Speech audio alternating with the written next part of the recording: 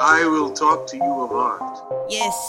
For there is nothing else. Are you all ready to join me today on our trip to outer space? Come along quietly or not. You can have all the talent in the world and never get anywhere. Some artist will bait a hook and let you bite upon it. And now, without further ado... Hello, folks, and welcome to yet another episode of the Planet Shivers podcast. Hope everybody out there is keeping their heads on straight. We got a lot to cover before we get to the guest, so I'm going to zip right on through it. First off, some shout outs to some local businesses trying to keep their heads above water through all this. First off, the Main Street Jukebox Record Shop here in Stroudsburg.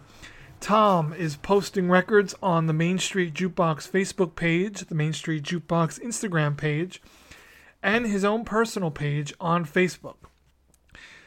Look them up, see he posts the records that he's selling, and you could also message him and ask if he has anything specific in stock if you're in the mood for records. Second off, Broad Street Books in New Jersey. You can find them on Facebook and on Instagram at Broad Street Books NJ. If you want some reading material, put the Kindle down, give the Kindle a break, give the trees outside your window something to worry about, and go buy an actual book. You'll be thanked for it. You'll feel better because of it. Third, my buddy has started his own Jiggler toy brand. The name of it is now Wrong Kong, and that's wrong spelt without the W. You could find all the toys on the Wrong Kong Facebook page, and some of the toys are also available on eBay right now, right from the mold to eBay, right from him. So right now available on eBay is a Jiggler lot, which consists of some Devil's Reign characters from the film The Devil's Reign, a cute purple olive, and a toy described as What Is It? So far, it is up to $10 on eBay, and there's only 1 day and 6 hours left. Jump on that, and you can get some really cool toys for not that bad of a price, really. The other toy available on eBay is the Big Kahuna. This is the one everybody has been after the past couple of weeks. This is a Jiggler rubber monster, the creature from It Conquered the World, otherwise known as Beulah. This one is a very fun purple and green color. This is one of my favorites that he's done so far. Right now, the bid is up to $41, but I'm going to tell you what, these have been going for over $100. So if you're into old horror movies and want a one-of-a-kind toy, nobody else on this planet, from here to Wuhan, will have this toy. If you want it, jump in now while the getting's good. Okay, the rest of the news, I've been pumping out lots of artwork on Facebook and Instagram. Go on Instagram, at Albert Shivers. You can follow me there. I was just part of a virtual art gallery show put on by former guests of this show, Courtney, Sylvia, and Namu of the Create and Be studio. They put together a virtual art gallery, and it was cool. It was fun. There were a lot of fun artists involved. And, anything to break up the monotony of being under house arrest here. Also, I'm going to be creating a NASCAR documentary. It's going to be short, no longer than 15-20 minutes at the most. It's going to sort of follow my introduction to the sport and how in the world a little boy born in New York City who was into art and jazz found his way to NASCAR. It's a fun little doc. There's going to be lots of cool footage, and it's going to be very artsy, as always. So the goal for that is May 15th. My goal here, artsy, and I'm getting tired of that word, but the goal with this video is to take all the things I like, make a story around them, and just mush them all together like some big crazy video collage. So that's a better explanation rather than just saying it's artsy. And again, the goal for me is to have that out by May 15th. So that's 15 days from now. So I'm going to be working hard on that. And you can follow my progress on this also on Instagram at Albert Shivers. The guest today on this episode is Michelle Starr.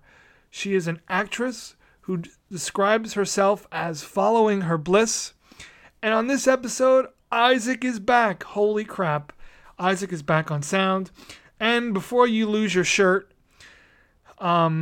we recorded this before all the cooties hit. So let's get right to the interview with actress Michelle Starr.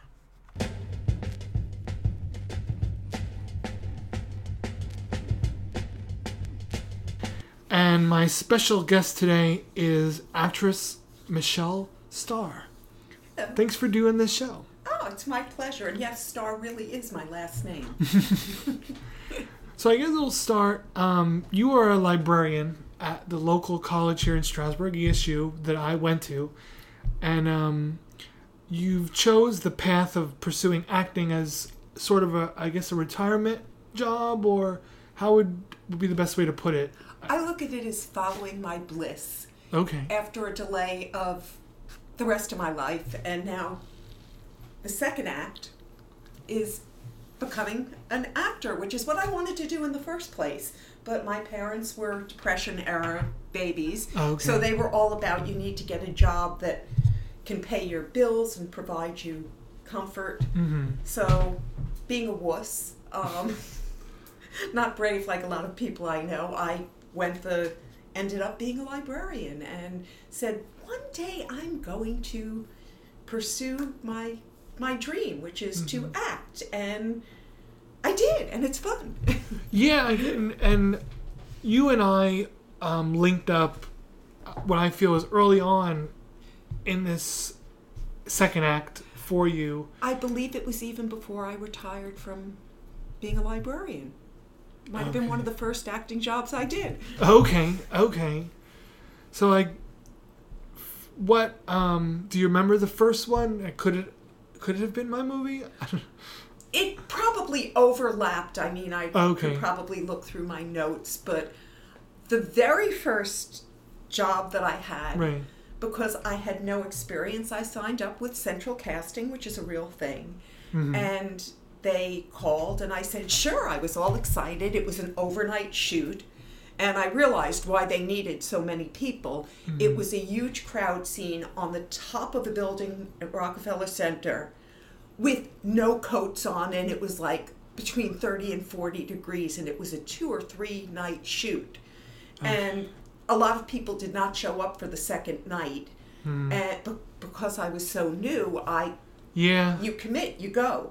The highlight of that was I got a great picture of me with Jimmy Fallon, who was walking by.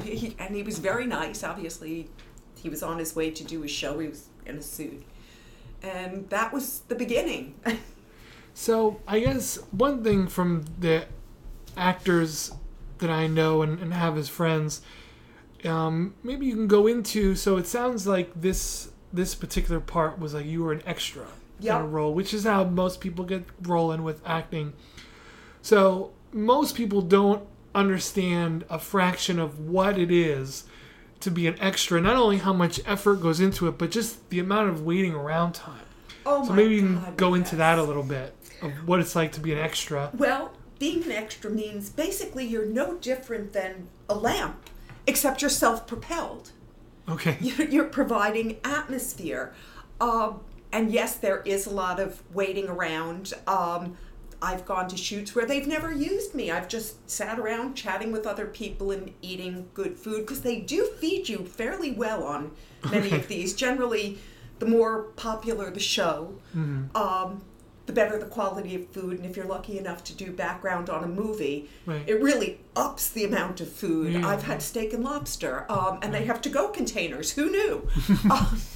But one of the nicer things about it that I discovered, I couldn't figure out why they had the to-go containers. Some is because poor starving actors. Right. But some is that people were packing them up. And when we were going from holding, where we just hang out until they need us, to the set, they had them full, and they'd hand them to homeless people that they saw, which I thought was lovely. Yeah. But most times you provide your own clothing. They tell you to come hair and makeup ready. Okay. And because I was in Stroudsburg, and the majority of these jobs are in New York City or Brooklyn or Queens, it meant getting up god-awful early, and you're getting paid minimum wage once you take all the expenses out. A lot of days when I started, maybe I cleared $15 for the day. But it was fun. Yeah, it's fun, and it's on your resume now. Yeah, exactly, exactly. And sometimes you're lucky enough, on one program, The Good Wife, the second to last episode, I was directly behind Juliana Margulis and Alan Cummings, and so everybody I know saw me, which was really fun. Cool. So, like in the episode, they even though I wasn't, awesome. I was just an extra sitting behind them, but you could see me real easily. That's fun. What were some other more popular shows or movies that you may have been in? Well, I did the second Teenage Mutant Ninja Turtles movie, which was very entertaining, mostly because it wasn't until 3 p.m, beautiful day. We showed up right near the Lincoln Tunnel. They fed us, and then they said, okay, now we're going on the New York waterways. We got on there, we went around New York Harbor, and every 10 minutes or so we had to pretend that there was some major monster coming and knocking down buildings. And what was fun about it was I made 1 or 2 friends that I'm still quite close with at this point, but we did this for an hour and a half. And like I said, we didn't need to be there until 2 p.m. We were finished at 5:30, even with having lunch. Right. And then I was on my way home, and I was back home by 7 o'clock. But I had a day going around on the ferry, enjoying a lovely afternoon. Right. I spent time on Jane's Carousel in Brooklyn, which was just lovely. Sometimes they're in beautiful, beautiful older homes. Or like catering halls. But it's this.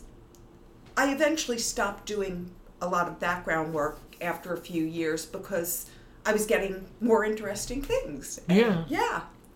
And what most people find fascinating is I do very little work in New York City. The majority of my work is in New Jersey. So are there more studios there? There are a surprising amount of studios, and 2 of them in particular, Concept Productions and TriStar Studios, do a tremendous amount of as seen on TV type products. And so people text me all the time, I was flipping through channels, and there you were, larger than life, hawking some product or pretending to be a grandmother, and they pay better. I don't have to drive as far. I don't have to pay tolls or a bus. But the first really cool thing that I ever did that was not background, a lot of the Crime ID channel shows, like How I Murdered My Husband or whatever, are filmed in Jersey. Oh, okay. And I got to be the murder victim. It was the show Mind of a Murderer. Bad to the Bone was the episode. And they ended up filming it in Hackettstown, 20 minutes away. It was awesome. And I played the mother of somebody who eventually killed his mother. Okay. And they had him at 3 different ages. So it started with a 12-year-old, then a 20-something, and then finally the age of the guy who killed me. The guy was older than I was. Okay. And I just looked the same, from when I had a 12-year-old until I was being strangled in the living room. And I've since worked with him a couple of times. I did a job with him in New York State. And what was it for? It was for Steinmart. And it was on this beautiful property that it looked like a park. Somebody said that they think it was owned by the Kennedy family at one point. And he's been my husband in a couple of things. Okay. He played my son. I'm like, at some point you're going to play my father, I think. But we've done a few jobs together, and that's always fun when you go and you see people you know. On the ID channel stuff, so that was filming reenactments Exactly. of events? Exactly. Gotcha. And that particular show, they were also interviewing the real people, which was fascinating. Obviously not the mother because she was killed. Right. But her granddaughter, her son who was on death row in Texas, Beatty was his name. I forgot what his first name was. I don't know. He's probably still sitting on death row, or maybe he's been executed. I did another one where I was supposed to have had my throat slit and a gunshot wound to the head. And they made me up to look like I had my throat slit and a gunshot in the head. Now, normally, I don't bother taking the makeup off because it amuses me, particularly if I'm taking public transportation. Because people who have worked on things that involve zombies or whatever say that they have so much fun afterwards getting on the train and people are looking at them, because it's not Halloween. But I decided I had to wash mine off because can you imagine driving down Route 80 and looking over and seeing somebody who looks like they're covered in blood and have a gunshot wound to their head? Yeah, no, that was not happening. But a lot of it is making connections. Like a lot of the jobs that I do in Jersey at this point, they just call me and say, are you available? Can you come by, Friday, and it'll be a half day, or this is a 2 or 3 day shoot. And I just go. And once a year, instead of doing TV or movie type things, I always try and do like a local play, community theater, because for one thing, it's really good to have to memorize lines. Yeah, I've had to do it a couple of times, for either theater plays or for my own movies that I somehow got rooked into being in myself. And you're such a natural in them. No, I try, but usually it's because someone didn't show up. And I'm like, I'll do it. Because I know I'll be there. Love it.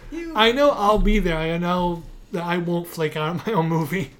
So. And you also know exactly what the character means because you wrote it. Yeah, I do. Like in the movie with the brother and the sister, I had an actor cast as the brother. I did not know that. Totally did, but he some issue that was understandable, like a family thing, I don't remember exactly what, came up right at the last minute.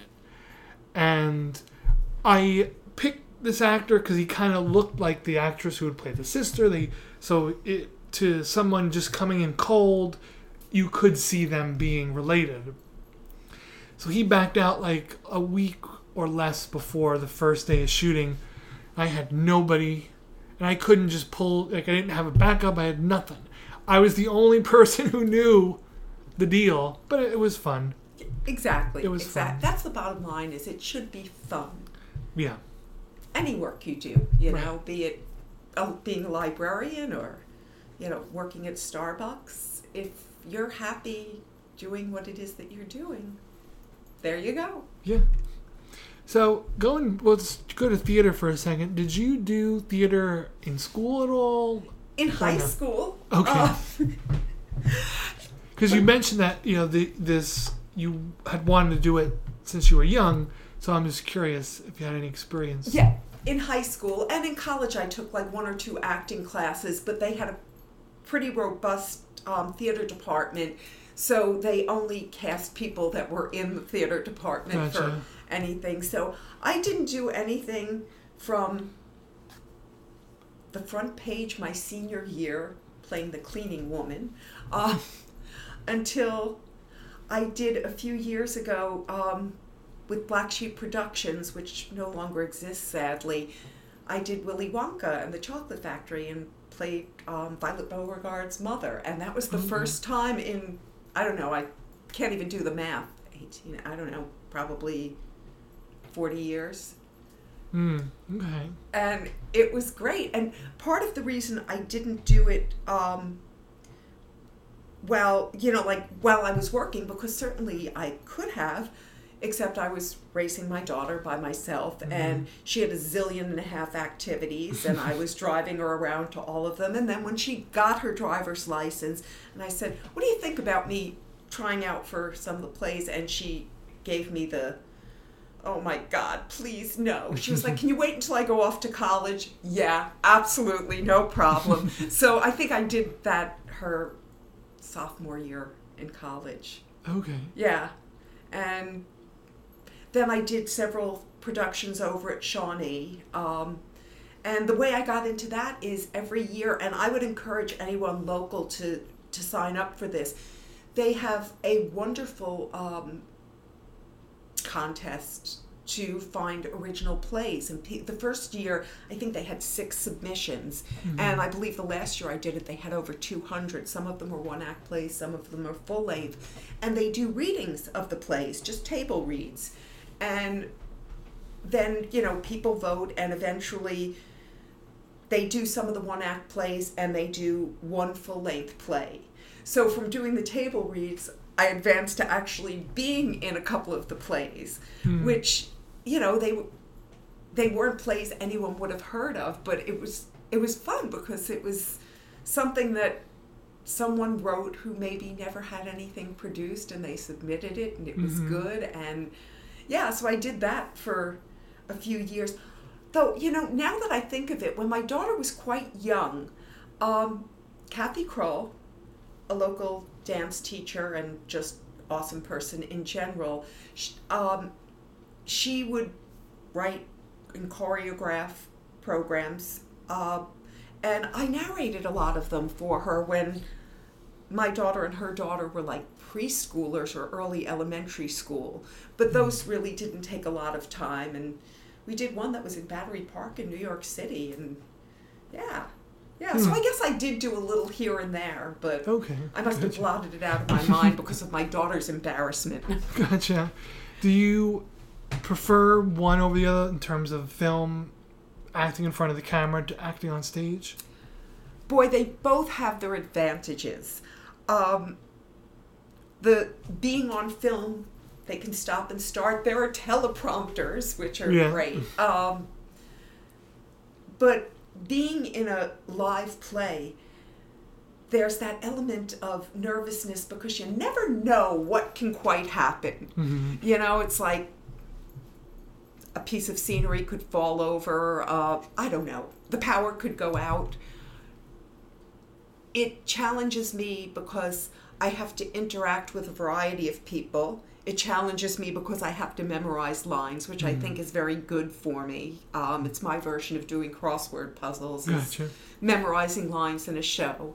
And, as I mentioned, I relocated down to the Lehigh Valley in the past year, and there are a lot more opportunities to perform in live theater. So last year I did one that was a self-written and self-produced with the Crowded Kitchen Players, and that was a great experience. And then this year I'm currently rehearsing for 12 Angry Jurors, which is at the Pennsylvania Playhouse. And what a lovely group of people. Some of them knew each other already. I didn't know a soul. I'm really happy to be included in this because it's like any field. Once you're down there, you start running into people that, oh yeah, didn't you do this? Didn't you do that? And, some of it is the joy of doing something in the arts, but some of it is reaching out and making friends in a new location. Gotcha. So, 12 Angry Jurors, is that an adaptation of 12 Angry Men? It is indeed. Okay. And what's fascinating is there is no script called 12 Angry Jurors. There's 12 Angry Men, 12 Angry Women. And it says, like in the notes, if you choose to have a mixed cast, we recommend that you use the version of 12 Angry Women and adjust it accordingly. So I sat down. I had never seen the movie. Okay. Or the original. It was a TV production originally, and okay, I didn't know that. It was in the era of like movies like Marty, which was originally on one of the television live theater type things, and I saw the movie, and a very young Jack Klugman was in it. E.G. Marshall. It had like this incredible... Yeah, Jimmy Stewart was the lead. No, it wasn't Jimmy Stewart. It was Gregory Peck, I believe. Oh, okay. Yeah, but I watched it after I got cast, and there was a definite decision in our current director to keep it in the 1950s. Because I guess some adaptations, people do it with a more modern bent, which you really can't do nowadays, because there's a scene in there where there's a knife involved that was in the trial itself, but then one of the characters pulls an identical knife. That wouldn't fly today. You know, it's like you couldn't go through security with a knife like that. Yeah. So you're more or less bound by keeping it at least probably pre-1980. Okay, yeah. And I would imagine that technology probably would affect the storyline too. Yes. If it was done in a modern time. One of the things I find very fascinating is there are one or two characters who are extremely bigoted, shall we say. Okay. And they're talking about the young man who is on trial. And boy, some things never change. Let's put it that way. Okay. You know, and you never see in the movie you see the boy briefly. But in the play you do not. And so you don't see the character at all? You don't see the character at all. It's Okay. just the jurors debating whether guilty, not guilty. Okay. And some of the things that are said about people that live in slums, you know how those people are. Mm-hmm. And in the movie, it looked like somebody who was maybe of Italian or Greek descent. Mm-hmm. You know, seeing that, yeah, you know, just like Back- no Irish or dogs allowed, Yeah. no Jews or dogs allowed, you know. Back then that was ethnic enough. Yeah, exactly. So, yeah, that's going to be at the end of March and early April. We take a weekend off for Easter/Passover. And I'd encourage people to come because it's a lovely theater. But like I said, I think my true love is actually being in front of the camera. Mm-hmm. Just because they can do close-ups or, you know, I like having people do my makeup. I did a commercial 2 weeks ago in Brooklyn, and they did my hair, they did my makeup, they dressed me, they did my nails. I'm not at liberty to say the client because there was a confidentiality. But it was very exciting because that's probably one of the biggest jobs that I've done so far. Okay, nice. Yeah. I don't know when and where it will air, but it'll air somewhere. I did do a commercial in the same summer. I did a commercial for 2 wedding websites, which made me laugh. Both Zola and The Knot. The one in Zola, I had lines, and you know, talk about you never know who you're gonna run into. Turned out the PA or the casting director, her boyfriend lived right around the corner from my brother and sister-in-law on Long Island. And that's the house I grew up in. So, yeah, I forgot how that came about. Kind of like how I mentioned to you before that I was doing a shoot when I first started this, and it turned out the person whose apartment they were using was also in the movie Different Seasons. In season, yeah. In season, I'm sorry. That's okay. Yeah. Yeah, I'm pretty sure that was Anissa Smith. I think it is too. Because she's the only person that I know enough who would be like, oh my god, because she sent me the picture too. Which I would have forgotten about it, but you bring it up is bringing it back to me. But I think I had woken up. It was was that a shoot that was in the morning? Yeah, probably. Because I remember waking up and seeing the picture and not reading the phone and just being still in sleep land and going two worlds colliding almost, you know. But that's probably part of the magic of the whole craft. Running into people. But that's true to life in general. That's not just in the field of theater and movies and what have you. I constantly am amazed how I run into people, and I'll give you a fun example that's Okay. not acting related in any way, shape, or form. I was out in Denver visiting my daughter last Mother's Day weekend, and she and several of her friends decided to do a bowling party for Mother's Day. So there were a bunch of us. We went bowling, and then of course we had to save it for posterity for Instagram, Facebook, etc. Right. The picture goes up, and somebody I went to high school with comments. She's like, "How the hell do I know two people that are in this picture that are from totally different eras in my life? That, you know, neither of you live anywhere near me, and why are you both in this picture together?" Yeah, so like I said, you never know who knows the people you know. Or I was talking to a young woman when I came out of, I went to go see some talk show, and I was in the audience when I came out. There was a PA trying to get people to come to another talk show. And I mentioned, well, I was leaving, I was in Pennsylvania. It turned out not only did she go to the same high school as my son-in-law, but it was his first girlfriend. Wow. And, Okay. you know, I took a picture, sent it to him, and he was like, "How?" Right. You know, just, it's like, that's why you talk to people, because that whole 6 degrees of separation is a very real thing. Yeah, that's true. Well, what was that we were talking about, Isaac, that we're only like 14, we're all 14th cousins or something like that? Like, we're no more than 14th removed cousin from anybody else. I could get behind that. I could understand that. Yeah, it's weird. Yeah, which does weirdly put into perspective a little bit because 14 may seem like a lot, but it's really not that much No. when you think about No, it. it means that some great-great-great-grandpa or grandma are the same. Right. Yeah. Pretty much. Yeah, particularly when families had, you know, like 17 kids.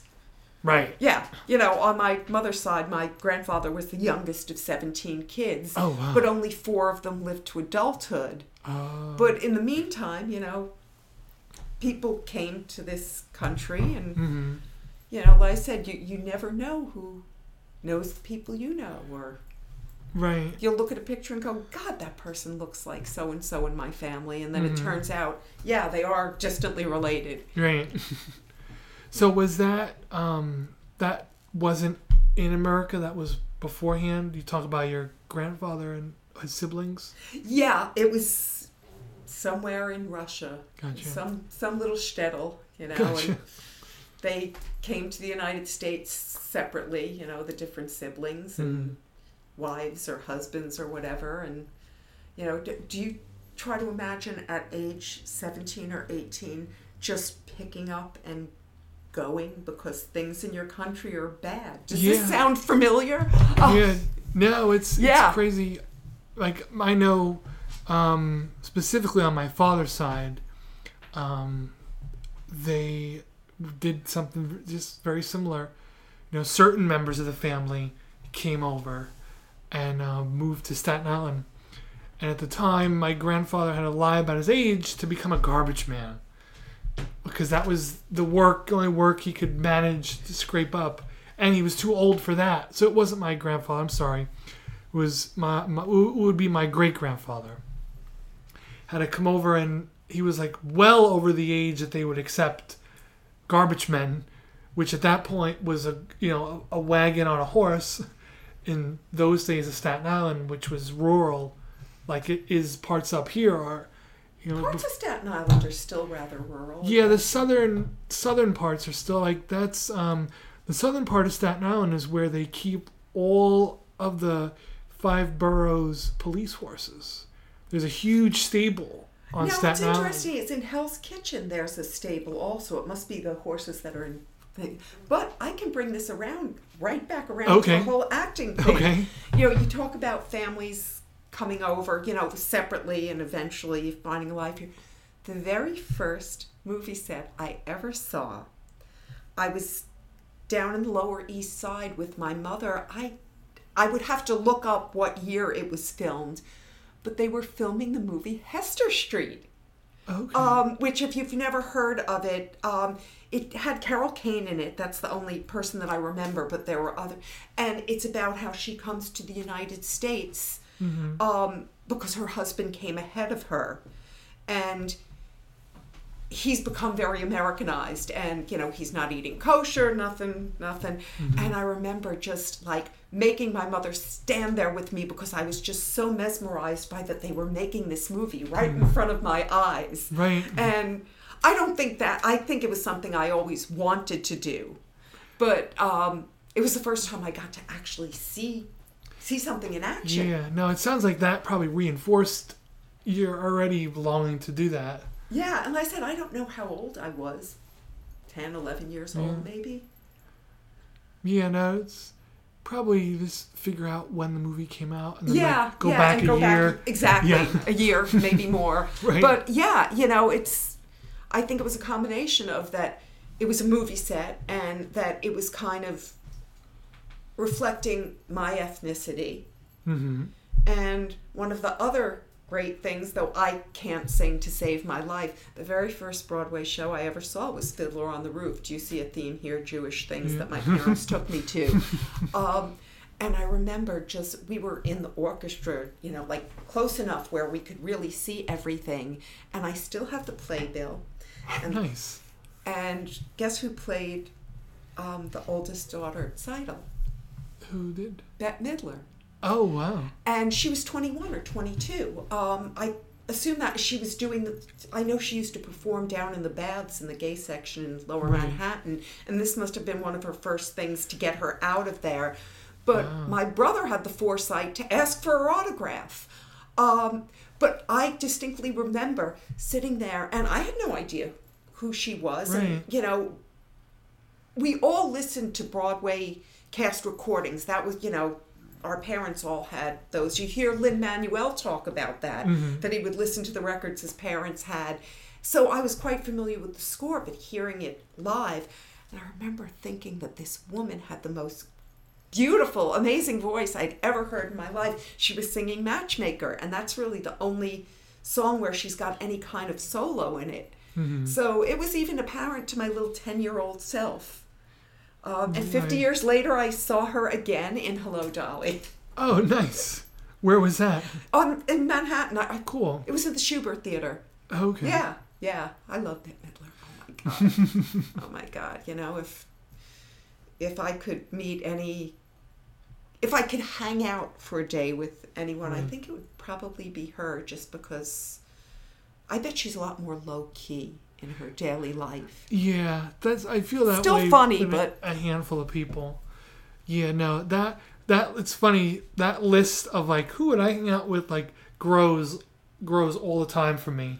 I'm always adding people or people who end up passing away. They have to come off the list but there's still some hope. Well, you never know. You might see them sometime in the future in another lifetime. Yeah, that's true. So what other questions do you have about the fun things that I do when I'm on set? I'm just trying to think. Mostly, you know, there's a big exhaustion factor, mostly because I have to get up really early. I also, during the winter, I have to be very careful of the weather. Because you can't accept a job and then it's snowing, though this winter was not a great example. It was lovely all winter. I know. Eerily so. Yeah, I mean, you can't say, oh, you know, I can't make it because the bus isn't running. No, you told them you're going to be there. I'm non-union. Would I like to be in the union? Yes, because I am a supporter of unions. Okay. But you need to get 3 waivers. It's like 3 magic wishes. And the way that you get those are you might have a skill that nobody else on the set does, or maybe some of the scenes that you're in, you're standing next to people that are union and they need to call you back. Okay. And there are a certain amount of, like, I think on TV shows, the first 25 background players have to be union. If they can't get 25 people, some of the people that are non-union will get waivers, and then you get paid at the union rate.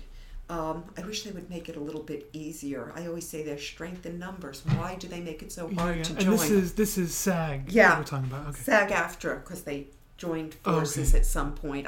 Right before I started doing this. Okay. But that's also a two-edged sword because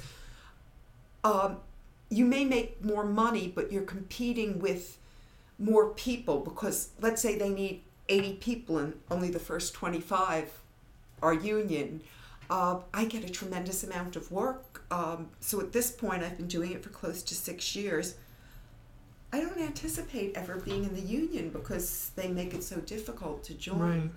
So if the first 25 people have to be union, will they only hire 25 union people and then the rest will be non-union, or Exactly. will they go over? Exactly. No, they fulfill that because the non-union people get paid less. Gotcha. But a lot of the things that we as non-union people get are thanks to the union, such as, specified dinner breaks. Mm-hmm. Now, if we run over and dinner or whatever is delayed or lunch is delayed, the union people get paid like a little inconvenience bump, Okay. which we don't get. Gotcha. But they make sure that we're fed. They make sure, I don't know. Like I said, even though I'm not in the union, there are many things, the rate of pay that we get. Mm-hmm. It's gone up. The first year I was doing it, which was, like I said, 6 years ago, I think it was $88 $77 because the minimum wage was $7.70. Okay. Now it's, I think, $16.50 is an hour is the base rate. Okay. So That's it's not bad. it's doubled. It's Yeah. doubled. One of the ways a lot of people get bigger parts and experience is student films. Right. And I've done several of those for colleges and universities in New Jersey, but I know NYU and like in Manhattan and out in the boroughs and even on Long Island, there are students constantly screaming for they need people. It's unpaid, which is why I only do them in Jersey because I don't want to have to pay to go do it. Mm-hmm. I always say, as long as I don't go in the hole, I'm good. Right. And I always laugh and say, I worked for the state for many years, so I do collect a pension, and it's enough for me to live on. But the work that I do not only brings me joy just because it's fun, that's what gives me money to live on. Yeah. And some years I've been able to take nice trips as a result. I went to the Galapagos and Machu Picchu. I was gone for like 3.5 weeks a few years ago. Okay. And that was underwritten by getting a bunch of well-paying jobs or a bunch of, not of just regular jobs, and I set the money aside. Mm-hmm. Nice. So you got to the point where you relocated yourself to Allentown. Do you still do work in New York too, or do you mainly focus on Lehigh Valley now? I do most of my work in Jersey, as I said. Okay, right. But part of the reason I chose the Lehigh Valley, I said, I can't go farther, I don't want to go any farther west than where the airport is. Gotcha. It's a little bit farther to New York than it was, but the bus service is a lot better down there than it is up here. It's cheaper. It's way cheaper. Also, I hit the magic bingo number of 62 where my bus tickets are half price. At least down there. Up here, I don't think the bus company, who shall remain nameless, but I think anyone who's taken it knows. I take the buses all the time. Yeah, so. it's wildly expensive. I mean, Yeah. what is the cost now for the round trip ticket? Like $70 some odd. It is. Plus $5 for parking, which, yeah. Yeah, so like for me, like the way I've gotten around it, sort of, is they've implemented recently this some sort of like frequent traveler discount. Okay, so now it's not like some amazing discount, but where your average round trip ticket will be, let's just say $70 for the sake of argument, the commuter thing bumps it down to $55. So it's about $15 cheaper. The parking is still $5, but And I wouldn't have even known. They don't advertise it.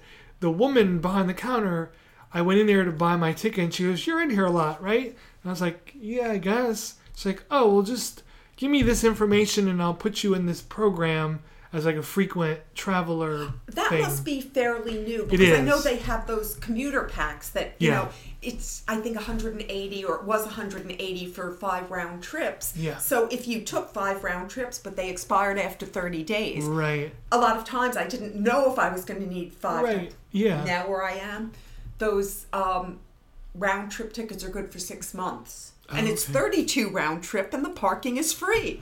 Well, there you go. Yeah, yeah. You know, because the other reason I like taking public transit is I can get a little extra sleep coming and going. Yeah. You know, particularly the going. When I'm going home, I'm tired. Or if I have to catch the 3:15 a.m. bus, which I have had to do, I'll sleep on the way in. Gotcha. Yeah. Yeah. So, you know, at this point, I know every single different way to get into New York. That, you know, sometimes the ferry, sometimes the bus. The bus is my go-to, because $32 round trip. Yeah. Hell yeah. So do those buses, where do they leave you in Port Authority? Port Authority, but early in the morning and late in the afternoon they have down in Wall Street area, which there are studios downtown, so those work really well. And yeah, which is nice. But you know, when you're doing background work, sometimes you don't know how late it's going to go. If you're doing the testimonial kind of things, or you know, like small product, whatever types of things, you know, the latest you're going to be done is like 7:30.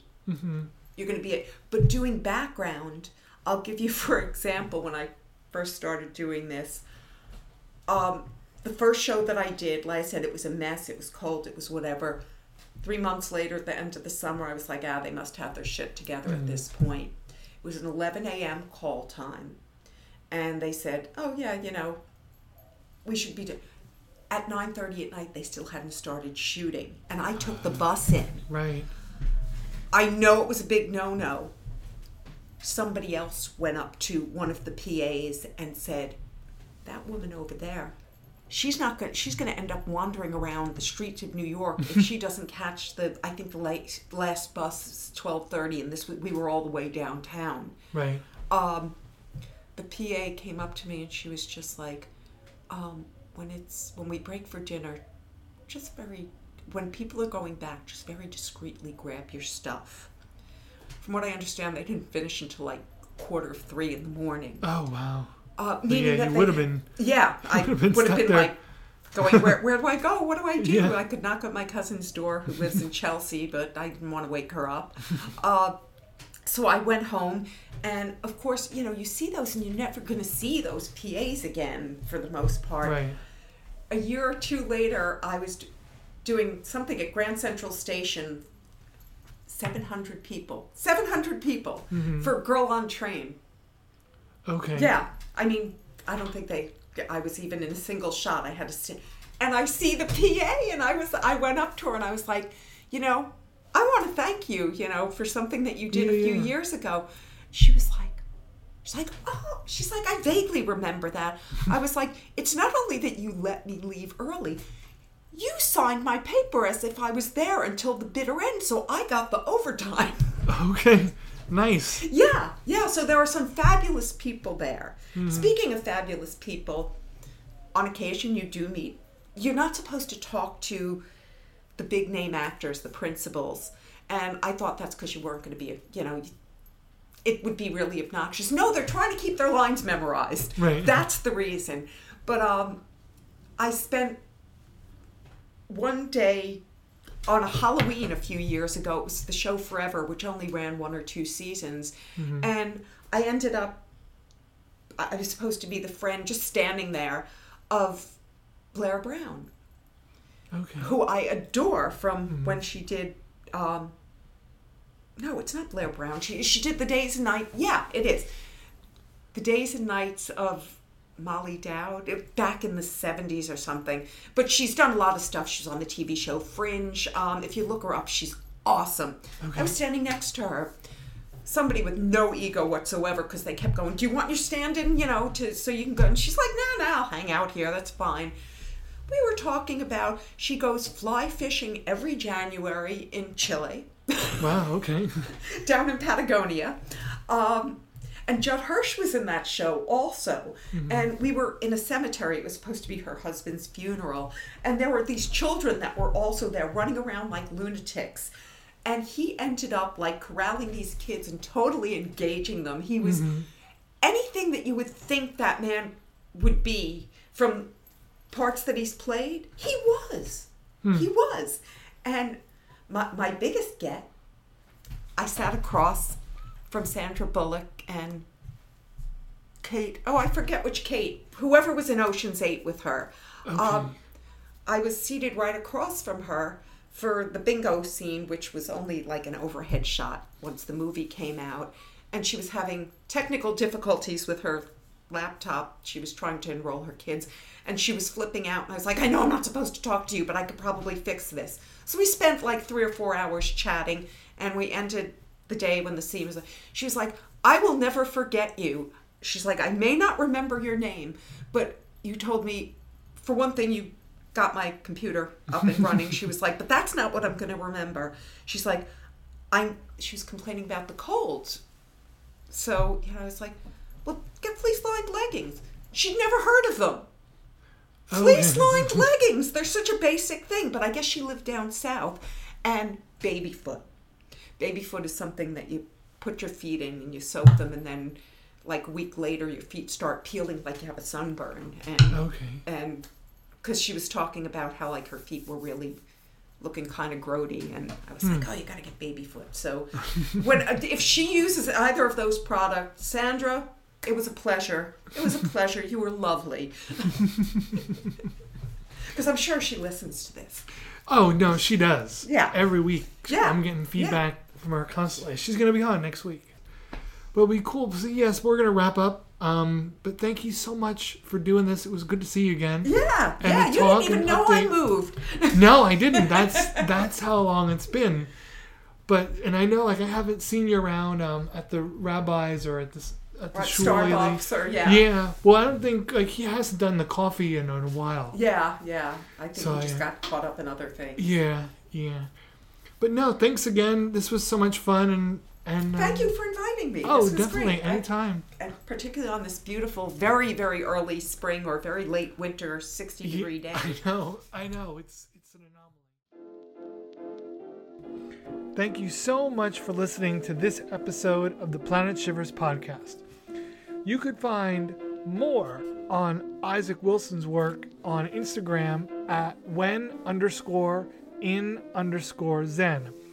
You could find my work and new info on my upcoming true story documentary on Instagram and on Facebook. On Instagram, you could find me at Albert Shivers, and on Facebook, just Albert Shivers, or my art page, Albert Shivers Visual Artist. And also, keep your eyes peeled for the background of your favorite TV show and film, because you never know, you might see Michelle Starr back there. Thanks again so much for listening. Everybody, be cool, be happy, find some silver linings, and most importantly, keep your head on straight. Next week, got a special surprise show for everybody, and you'll hear from us then.